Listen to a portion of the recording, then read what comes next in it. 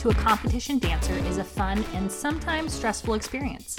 Each week, we tackle a topic, share our wins and fails, tips and hacks to help you have a little more fun and a little less stress at your dancer's next competition. I'm Casey. And I'm Amira. Welcome to Two Dance Moms Podcast. My big sis is back, a licensed clinical psychologist and a faculty member at UCSF's Department of Psychiatry and Behavioral Sciences. My sis, Elissa, is equipped to help us tackle some of the conflicts that can arise in your studio or on your team. You all sent in some more scenarios that have come up for you in your dance world, and Dr. Elissa is here to help you out. Welcome, Elissa, and welcome, listeners, to this episode of Two Dance Moms Podcast. Happy New Year. Happy New Year. Happy New Year, guys. Thank you, Amira. Thank you for coming. I'm so glad you're back. Visiting for the holidays, but also to record. Yes, very good to see family and friends. Yeah, it's a good time of year. It's my favorite time of year. I know. And holidays are over. I feel like the day after Christmas, and I could finally I still couldn't think. But the day after Christmas, I was done thinking about Christmas, and all of a sudden I realized dance season. Oh, yeah. It's fast upon us. Yes. And New Year's, if you guys are listening to this, it is 2024, and we've moved on to a new year. So this is a perfect time for us to address challenges that might come up in the studio in this coming year. And people are all taking new, fresh approaches to things maybe. So this is a good way to start it, I think. I love it. We also have a lot going on in 2024 that's different for us. We do. It's been almost a whole year since we've started recording the podcast, and Yes. We are excited. Just like with our dancers, we like to set goals. We evaluate how was the year, what do we want to do better, what do we want to change, and we've done that with the podcast at our year mark. We have. We've got some exciting things coming up in 2024 for the Two Dance Mom podcast family. Yes, Two Dance Moms has a new approach in 2024. So you guys want to listen, because in a couple days, we're going to share some announcements. We have some new stuff going on here at the podcast. And we also wanted to take a second to just say thank you so much for listening and supporting us in this year of growth and change and learning what we're doing. One exciting update we can share now is our new sponsorship with Apollo Shocks. They are a compression performance sock made by dancers for dancers. And we have been wearing them, so have our dancers. My daughter recently rolled her ankle at school, suffered a mild sprain. And when she went back to dance, she was wearing the Apollo Shocks to make sure that her ankle was fully supported. It gave her compression in all the right places. And as you know, I've said it before, she loves to dance barefoot. The Jewel sock is her favorite because it is open on the ball of the foot and the heel. That is her go-to. She loves them. And I love knowing that she has the support she needs, especially as we are heading into comp season. We don't want any more injuries. So go to apolloperformance.com today for yourself and for your dancer, official sponsor of Two Dance Moms Podcast. Elissa, we're so grateful to have you here. We do have some scenarios. Thank you all that wrote in and offered up some questions to have Elissa here to talk about. We do just want to say that we are keeping everyone anonymous, so we are not saying any names to protect all of your dancers out there. Absolutely. Number 1. What do you do when your dancer is a beautiful dancer and loves to dance, but is not an elite dancer, no matter how hard she tries? How do you deal with the side eyes and the negative comments when they perform their solo and it's just okay, and they never win any awards? As a dance mom, it makes me feel conflicted because I am both proud of her and kind of embarrassed that she didn't do better. My heart goes out to you, dance parent, because I love your honesty and that you feel comfortable in this anonymous environment to admit that, because I think a lot of people have and will be there. To be so transparent. We appreciate your transparency in this question. Yes, but I'm curious, Elissa, how you would suggest approaching that. Yeah, I want to congratulate the mom. She definitely has some insight into her ability to feel both proud and embarrassed at the same time. So I think we can take this question on 2 levels, and the mom might want to kind of explore more about her embarrassment and how to kind of deal with that and accept it. But I also think that it's really good that you stress to your daughter and to yourself that she is really competing against herself and trying to improve upon her own personal best, and not necessarily always against the other dancers. So you might want to notice and point out to yourself and to her when she improves against her prior performance. And also maybe she enjoys it. Notice how much she enjoys it. Maybe she even enjoys it the most out of the group. But I do want to say, it sounds like the studio or the group is not entirely supportive. And so if this is an environment, you kind of want to make sure you're on the same page with your daughter. But if this is an environment that you feel is kind of not supportive, or your daughter is not feeling comfortable there, I would suggest perhaps investigating other options or studios. What do you guys think about that? I think you answered it so perfectly. It kind of echoes what we've talked about in the solo episode, that you want to tell your dancers that their successes should be measured against their prior performances and not always how they place, because there's so much focus on placements, especially in this dance world. But I think you hit the nail on the head for me when you said assess the environment, because it just seems that you want to make sure that the environment they're in matches what you're working so hard to prioritize with them. Maybe either discuss it with the dance team at the studio or don't, and just assess internally with your dancer whether or not it's a supportive environment. I think specifically what you were saying about competing against yourself, I think that's a great point of advice for the parent, because our kids are developing through the whole process of their solo. It's such a growth experience for them to develop as a dancer. And there are going to be things at the beginning that when they learned the dance even, that they maybe couldn't even do. And then when they get on stage, maybe it's still rough, but they can now do it. And that's a point that you can focus on for complimenting and showing pride in your child and telling them like, hey, look at this thing that you like really didn't even know how to do a couple months ago, and now you can do it. Like, amazing. And there are specific things that we can pull out to compliment our child and to tell them like, look at this point of growth. Look at how you were determined and you stuck with it, and now you're stronger and better at this. Along those lines too, I will say I'm curious if this is the dancer's first year. We don't know. But that first year, there is so much to be said for the fact that they're just getting on the stage, that they're like there and they have makeup on. I feel like it's a huge accomplishment. I'm comparing to like our very first year. There's just such growth that year, and knowing what expectations there are, and even just being there and present, I think is like a huge success. So I'm curious what year this dancer is in. But I think that might contribute. And if it's not this dancer's first year, I'm sure there are plenty of other people who are going through this with their child and their solo, and it might be their first year. Yeah. Yes.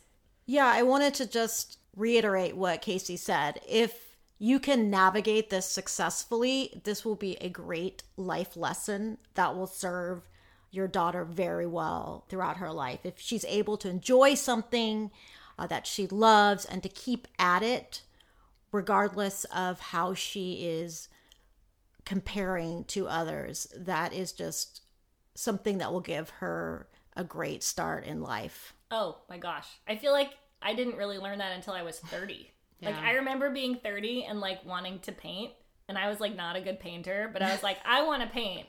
And I was like, I don't care if I'm like the best painter or if people think that I'm good at painting. I find joy in painting, and I'm going to paint.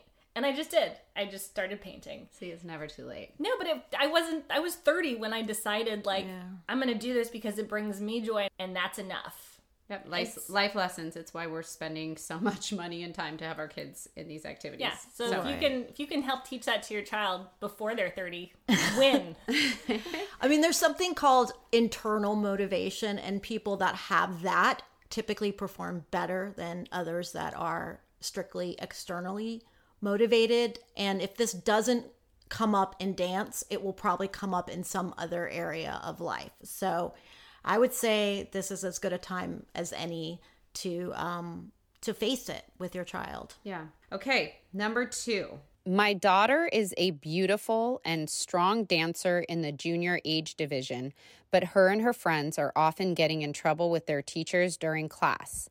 These are good kids, and I worry the teachers are being overly strict. My dancer used to love going to the studio, but now she doesn't want to go. Your podcast tagline is trying to have a little more fun and a little less stress, but I'm worried the teachers don't care about making it fun at all. Yeah, this is another one where I do wonder if a switch in the environment or the studio would be worth exploring, because it sounds like if she's not having fun and they are all, including her, getting in trouble, maybe the goals of the studio and of you and your daughter are not on the same page. First, I'd make sure your daughter and you are kind of understanding each other. But it sounds like maybe there are opportunities to explore either other studios or other venues in which she can explore her love of dance. At the very least, I would suggest maybe a break to kind of reassess things. And yes, the joy definitely has to outweigh the stress, but a lot of these pursuits do come with some level of stress. And so you need to decide what level is right for you and your child. So the first thing that I thought of was welcome to the junior age division. Yes. We talked about this in the Parenting Through the Ages and Stages episode. Juniors get in trouble. I They all think get it's in just trouble. they're learning That's good to dynamics know. with each other. It's generally 9 to 11 year olds, and that's when this is the first time my daughter started with as a junior last year, and that's the first time there was ever, eliminations of certain things that they looked forward to because the group was acting a certain way. And it wasn't ones in particular, but it was sort of maybe the thing the group in general was focusing on, or they were chitter-chattering or distracted. And so I think a lot of it has to do with the age. And I'm telling myself, we just wait it out. So that's what I'm telling you, dance mom. Wait it out. Yeah. It's like their skill is really good at that age. They're becoming a little stronger. They're really excited about dance. And so they have all that energy and that zhuzh in their heart to like put it, the gusto to like get out there and do it. But they're still young. And so like some of that gusto is coming out in chattering and playing, and they, have all these friends, and, it's just kind of like, I don't know. It's just a tough 2 years, I think. Yeah, maybe wait it out. I'm curious what the dancer is getting in trouble for at the studio, but that's neither here nor there. I think it's sort of a time of the age, and it's sad that she's losing joy as a result. But I think with time passing and those disruptions happening less and getting in trouble happening less, hopefully the joy returns. Like you were saying, Elissa, weighing it out, talking to your dancer, getting on the same page, finding if it's, hey, is this just an us in the season thing? Is it that the studio isn't right for us? Is it that maybe my daughter isn't ready for competitive dance and she just wants to dance recreationally, for just focus on the joy of dance and not that kind of like more intense pressure of it? Yeah. So there's a lot of good conversations that maybe need to be had. Yeah, it's great. So you guys have this really dance-specific insight that I think really applies to this question. So I learned something for sure. And yeah, 10-year-olds should be enjoying what they spend a lot of time and money and effort on. So you might want to talk to her and try to find out what she likes the most about dance, and if there's even other areas in which she could get that. I think of like musical theater, and that might be way off, but if there's something that she enjoys the most, maybe that is a slightly different direction she wants to go in. Yeah. I definitely recommend for anybody who's going through this with this age specific, go back and listen to our Parenting Through the Ages and Stages podcast, where we specifically talked about minis and juniors. Yep, good episode. All right, number 3. Number 3, we have one mean girl actively working to turn the group against a team member. Oof. What do I do? This is really, really hard. And so-called mean girls in psychology, we call it relational victimization, can really, really hurt kids. And just because it's not verbal or physical abuse sometimes, it can really hurt a young girl at a critical time. and influence her life. And it's also really hard to deal with. This also might be an age stage specific question. So if it's a younger child, I think there is the opportunity to potentially talk to a mother or a teacher and try to curb that behavior. It sounded like this was an older girl. And if it's a teen, I don't know if that approach, I feel like that might backfire, actually. Yes. Yeah. As the mother of a teen, I would agree with you. Right. And unfortunately, these mean girls are going to pop up. And so I think another conversation needs to be had where the dancer and the mother decide if it's worth it to go somewhere else, if it's really impacting her performance and she just can't do what she wants to do here, or is there a choice to kind of accept it, ignore it, work with it, not play some of those games. And I don't want to just say suck it up, but to deal with it in a way that maybe promotes some growth. But I don't know, if it's taking a serious toll, I would probably find this is a theme, another studio or place It's not worth it. that is more supportive. Yeah, I mean, I question if helping, like approaching a teacher or a director might help. Like you said, it might differ depending upon the age of the dancer because it could backfire. I can only imagine how difficult this is for the mom of this dancer. It's probably very, very challenging. And I feel like sometimes when I feel like a lot of, empathy for a dance parent, I fall back on, asking, is there a life lesson that your child is the silver lining in this? Is there something that your child would maybe learn from in this? I mean, there's a movie called Mean Girls for a reason. It's not like... And it's popular because it's relatable. It's relatable. So it's almost like it could happen in any studio, in any scenario, in any sport. So I agree, depending upon the situation, it may just be powering through and getting through it and learning, and maybe things change, dynamics change with the girls. But I guess I'm just empathetic to you. I feel terrible that your dancer is going through this. It'd be very hard.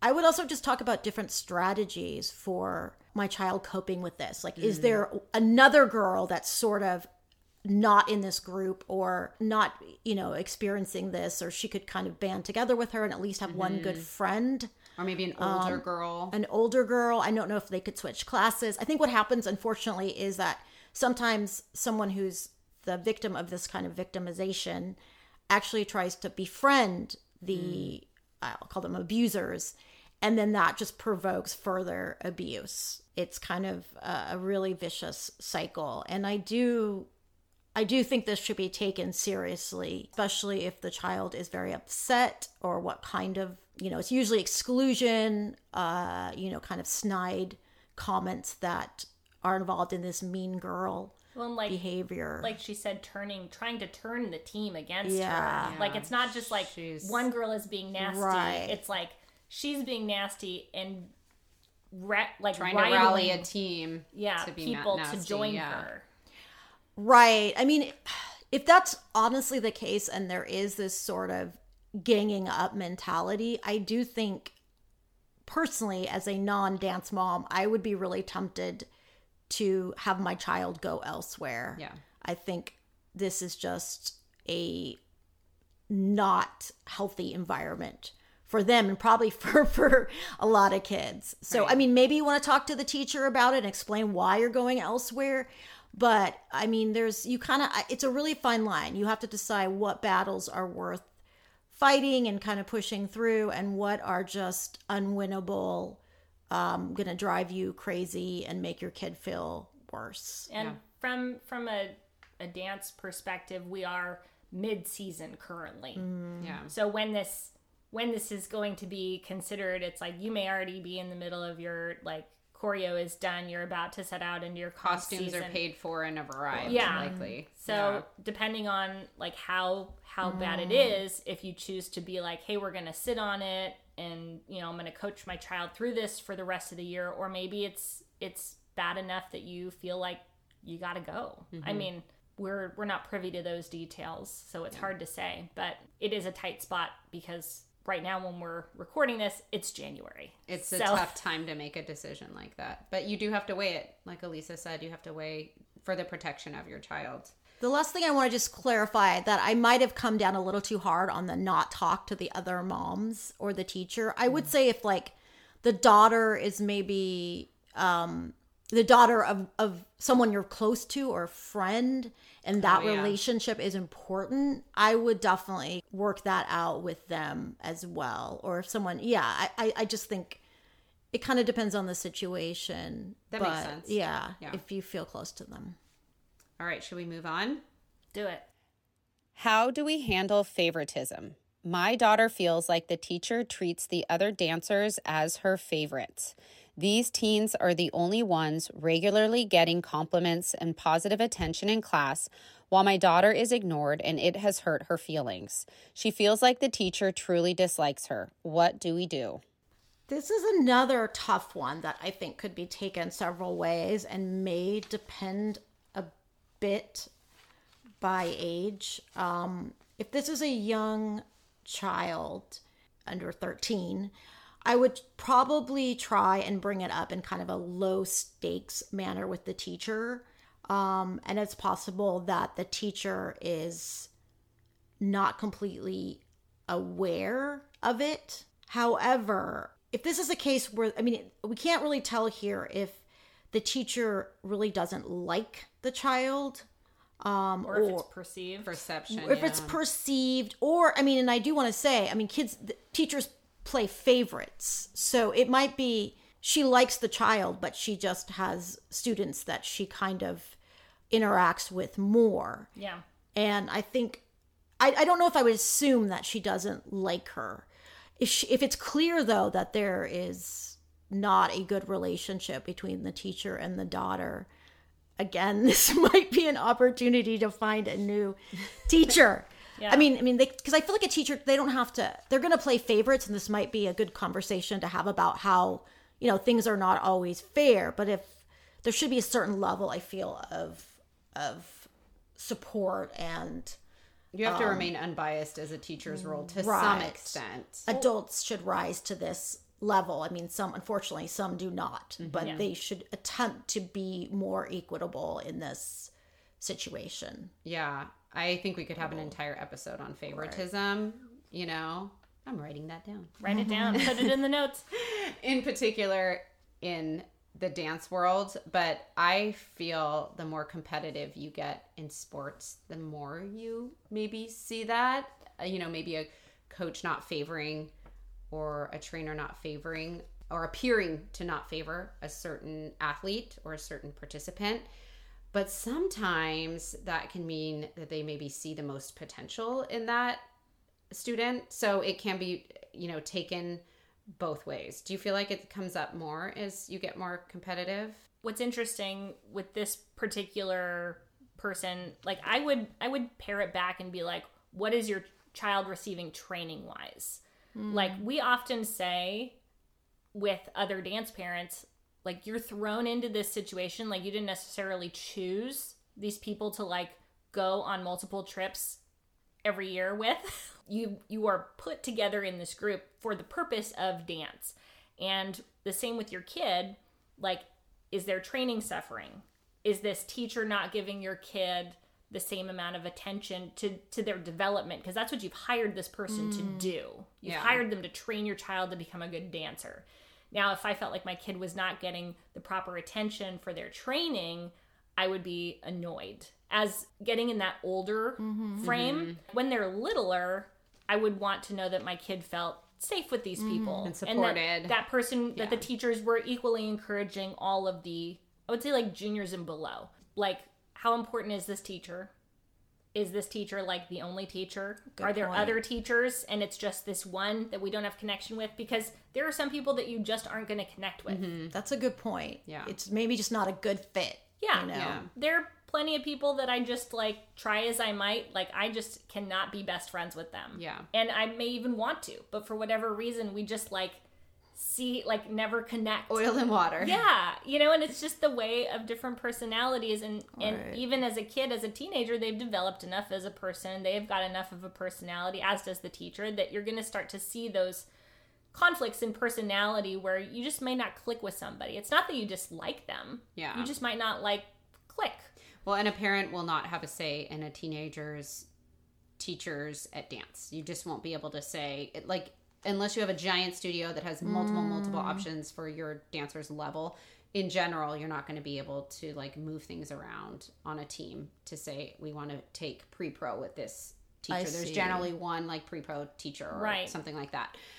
You know, and maybe some giant studios do have that offering. But what you can affect, that I would encourage if your dancer feels this way, is you cannot choose or opt out of that particular teacher as your solo choreographer. That's something you would have I'm assuming would have some impact in choosing or not choosing them. And maybe just make it, I want to say, a little more like business professional. Like, I go into the studio and you train me, and I feel like I'm coming away with what I've paid for. And maybe it's not that close relationship, but ideally you have other people at the studio that you feel close to and that you're feeling, like, poured into from. But if that teacher is still giving you good training, right? But and maybe that would make the dancer feel better, because there would not even be the question of whether or not. Yeah, I would. Yeah, the dancer writing in.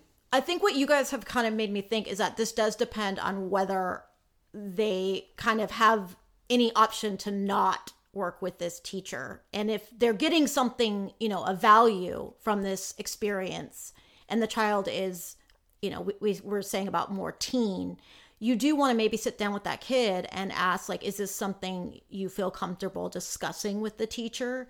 I would just make them more part of that conversation if they're older, if you choose that it's worth even discussing. I mean, I think there's some situations where it will be clear, and just, you know, it doesn't have to be a angry conversation or a kind of conversation. I think we talked about this before in the other episode, but, you know, kind of coming in non-confrontationally and making it a problem that you both can solve in kind of a non-blaming way.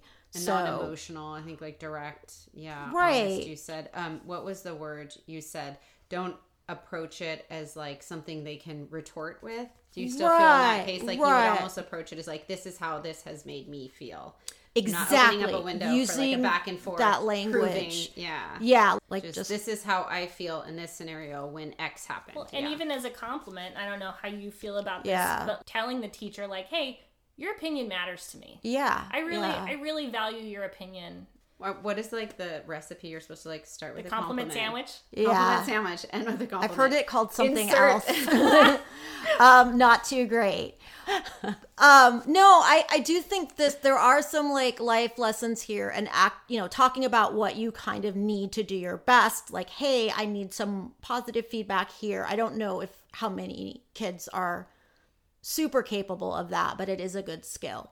The very last thing I want to say is that the most important thing is just making sure your child understands that this is not because of anything she did or is. Like, this is the teacher, not being fair, and adults really should step up at this level and either do this equally with all the kids or not at all. So this isn't anything the child is blamed for. Bingo. That is so good. And it actually, when you said that, it made me think some dance coaches, some dance teachers are very young.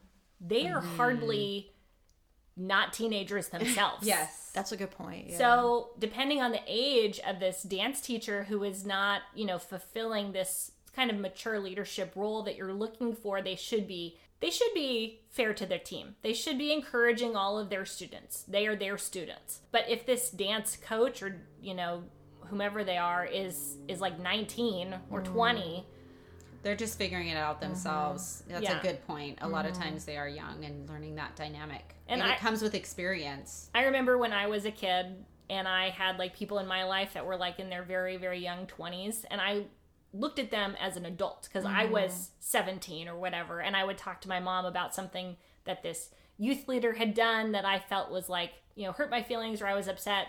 And my mom was like, well, they're still a kid. Like, it's true. Her expectation was like, well, they don't know any better. They're figuring it They're out. still a child themselves. Yeah. And it's easy to look at it from that point when you're like, 40 or 50 and you're like, oh, they're still a baby. Very true. All right, next question. A parent and child is blaming your dancer for low comp results of a duet to the other parents and kids. Ouch. Oh. Yeah. Oh. I want to hear from you guys first this time. What would you do in this situation? I would probably approach the parent in the manner that my big sister has taught me. And I would you take a beat? Because I would have a hard time taking a beat. It would be very hard. It'd be a short beat. To take a beat. I do have quite an inner mama bear. I Dance Mom Fight Club. Full-heartedly protect my child, but at the same time, if I know another dance parent is advocating for their child, if their motivation is advocating for their child, then I have a lot of sympathy and I can relate and connect with them. So I think sometimes there has to be like a misunderstanding underlying. I'm not trying to give too much credit to this other parent-child. Sounds just like not a very good person. And I don't know if it's just the way I'm reading it, but I will say that if you've misunderstood, it's very possible that what you overheard in an intention to protect your child, and because we are protective, we may interpret things a little bit in the wrong way because we care about our kids so much. I think I would probably do my best to take a beat, and then I would approach in a very direct manner, not allowing sort of a back and forth, sort of just explaining how we felt and how I felt in hearing that, and hope that it ended right there. That's what I would do. It's funny because I'm imagining myself. Thankfully, I've not walked through this scenario, but I'm imagining myself, and there are several times in my life, maybe not several, a small few, where I've been so upset that it's like you can feel the blood just flush your face because you're just like, and I feel like that would be my reaction, my physical response to like witnessing that, where it's like I would just flush with almost like indignation. Yeah, it's a mama bear fury. Yeah, mama bear fury. So it would be hard, but I think that's a good point. It's not really a conversation. It's like, I heard you say this. Shut it down. And I can't control what you think, but please keep that to yourself. Right. Zip it. No, that's amazing. I couldn't have done any better. I think the only time in which I would just ignore it is if it's like a one-off and somebody is like, it's like gossip, like so-and-so was blaming your child. Oh, third person kind yes, of. Because I could also see that. But I think you're right. If you directly hear this, it may depend if it's a clear insult or not, but you have the right to always say, please don't talk about my child like that, or and I think it is important the child knows that they're not to blame as well. I think it's very easy if things go wrong, especially in a duet, to like blame the other person. We're always sort of, if you're competitive, there can be this nature in some people where they just want to kind of point fingers elsewhere for their own maybe protection or their own, and it's very unhealthy. It's not good, but if it's a child doing it, there's a lot more tolerance and understanding that they're just trying to rationalize.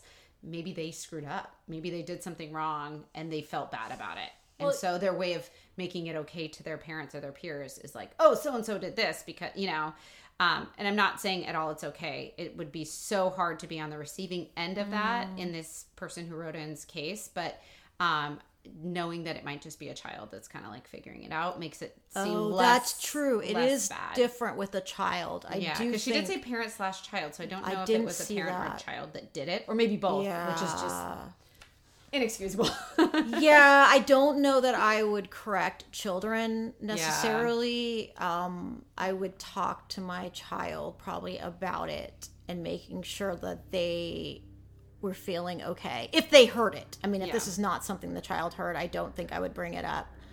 And again, like we talked a little bit about this, if it's kind of ambiguous, you want to kind of take that beat or check to see if you're reading into it a little too much. Like, are they blaming your child? Is there another possible explanation? If you're feeling like it, you might even say, hey, it sounds like you're blaming my kid for this. You know, I don't know. Just if it's ever unclear, I don't know. You should recognize that a lot of us, the first thing we jump to is that's what they're dumping on my child. And just kind of be aware that there may be other interpretations as well. That's a good point, because sometimes, is it the child saying it? Is it the parent saying it? Is the child and the parent both together and they're like, ha ha ha, right. collaborating? This terrible thing. Right. Are they talking to other people about it? Yeah. Did you overhear a parent and a child talking privately? Yeah, there's so much we don't understand that would change the scenario. Yes. Right. This is, your mileage may vary, and you might feel, something very different might be right for you in the moment. And so, I do think above all, you should trust yourself. This is just kind of giving you some potential options to consider than your kind of gut reaction. Yes. Don't fight. Fight mom, dance mom, fight Dance club. mom, fight club. All right, now on to our final question. This past year, my child started having anxiety about competing with the team at dance conventions. She used to love it so much, but now it's a source of stress and has gotten worse to the point of panic attacks. She loves dancing, but I don't want to make her do it when I see how difficult it is on her. Yeah, this is a tough one. And it sounds like it's been going on for a while now, a year. And so I do think the first thing to do would be to consult a professional. By that, I mean a therapist who specializes in child anxiety, because there's some real evidence-based great treatments that actually don't take that long sometimes for this kind of anxiety. It's harder sometimes for parents to manage these kind of conditions, particularly panic attacks, because some of the treatments might seem a little bit contradictory. Like sometimes you want to bring out the symptoms and to show the child that they can deal with them. And that's something a professional needs to figure out with your child. But I will say, just avoiding is not a solution. Although it may feel good in the short term, this kind of long-term avoidance can turn into a pattern where the child actually starts avoiding other things and the anxiety kind of generalizes to other areas of their life. So I think this is something that definitely needs to be addressed on a professional level. And you're saying like with the avoidance or avoiding the feelings, it may do more damage in the long run because it wouldn't be learning to treat when she's feeling that way. It would just be avoiding feeling that way. It's the anxiety. And so, yes. So what happens is if you're avoiding, you have a lot of anxiety about doing something and then you avoid that thing, two kind of bad things happen. One is you have this relief. You kind of like, it feels better immediately.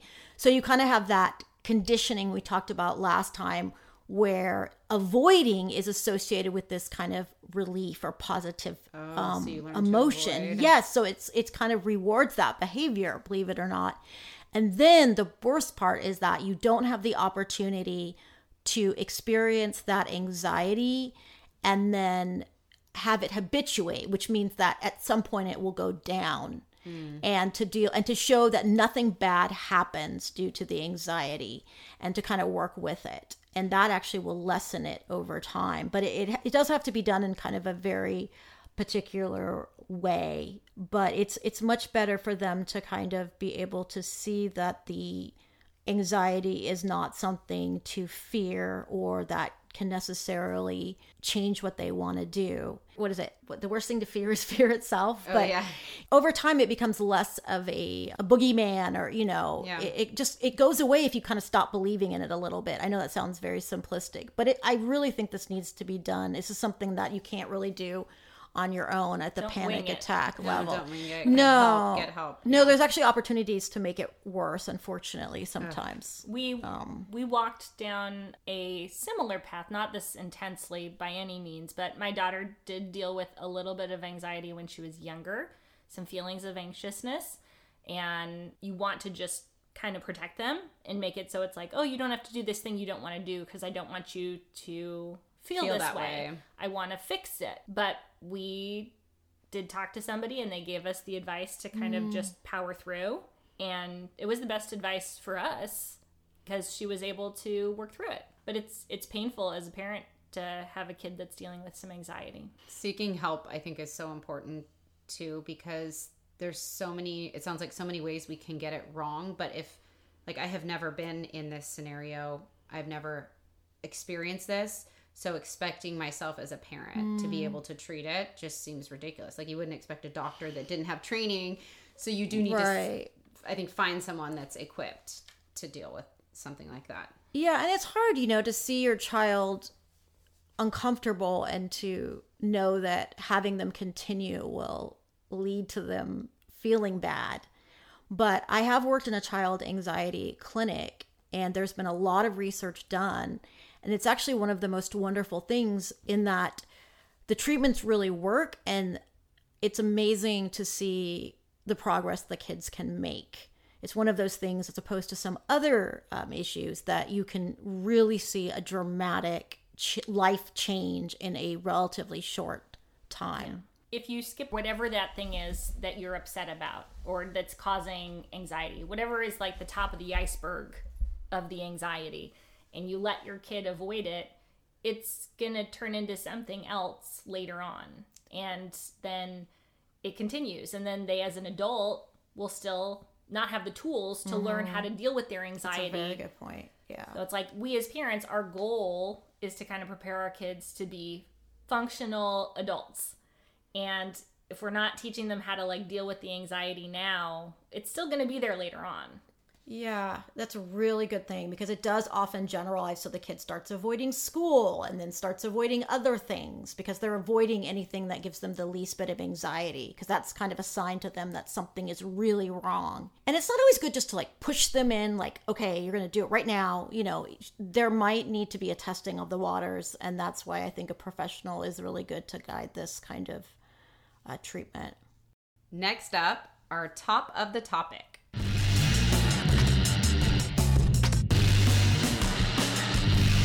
Today, we've got our very first top four ways to encourage a healthy mental outlook for your dancer.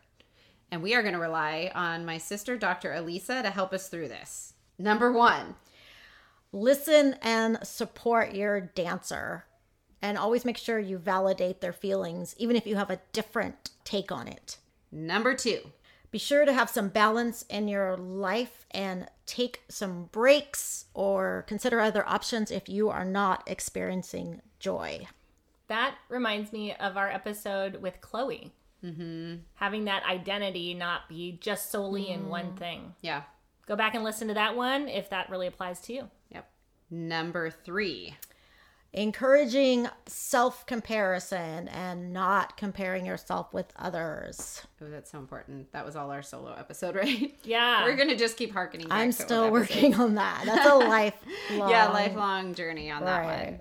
Okay, and our final top 4 way to encourage a healthy mental outlook. Number 4, seek professional help when necessary or needed. All right, there you have it. That is our top 4 ways to manage a healthy mental outlook. We've been so grateful and appreciative and lucky to have my big sister here talking us through, some of these scenarios, and as well as our top 4. Thank you, and happy 2024. Wish you lots of dances and awards and nice teachers. I don't know how to say it. And better teammates. Relations. Yeah. Good relations communication in your dance studio. We also, as a reminder, have some big announcements for Two Dance Moms podcast in 2024. So we encourage you to listen and subscribe, follow the podcast, make sure that you are aware in a couple days of what we have coming down the pipeline. Thank you so much. We will catch you next time on Two Dance Moms podcast.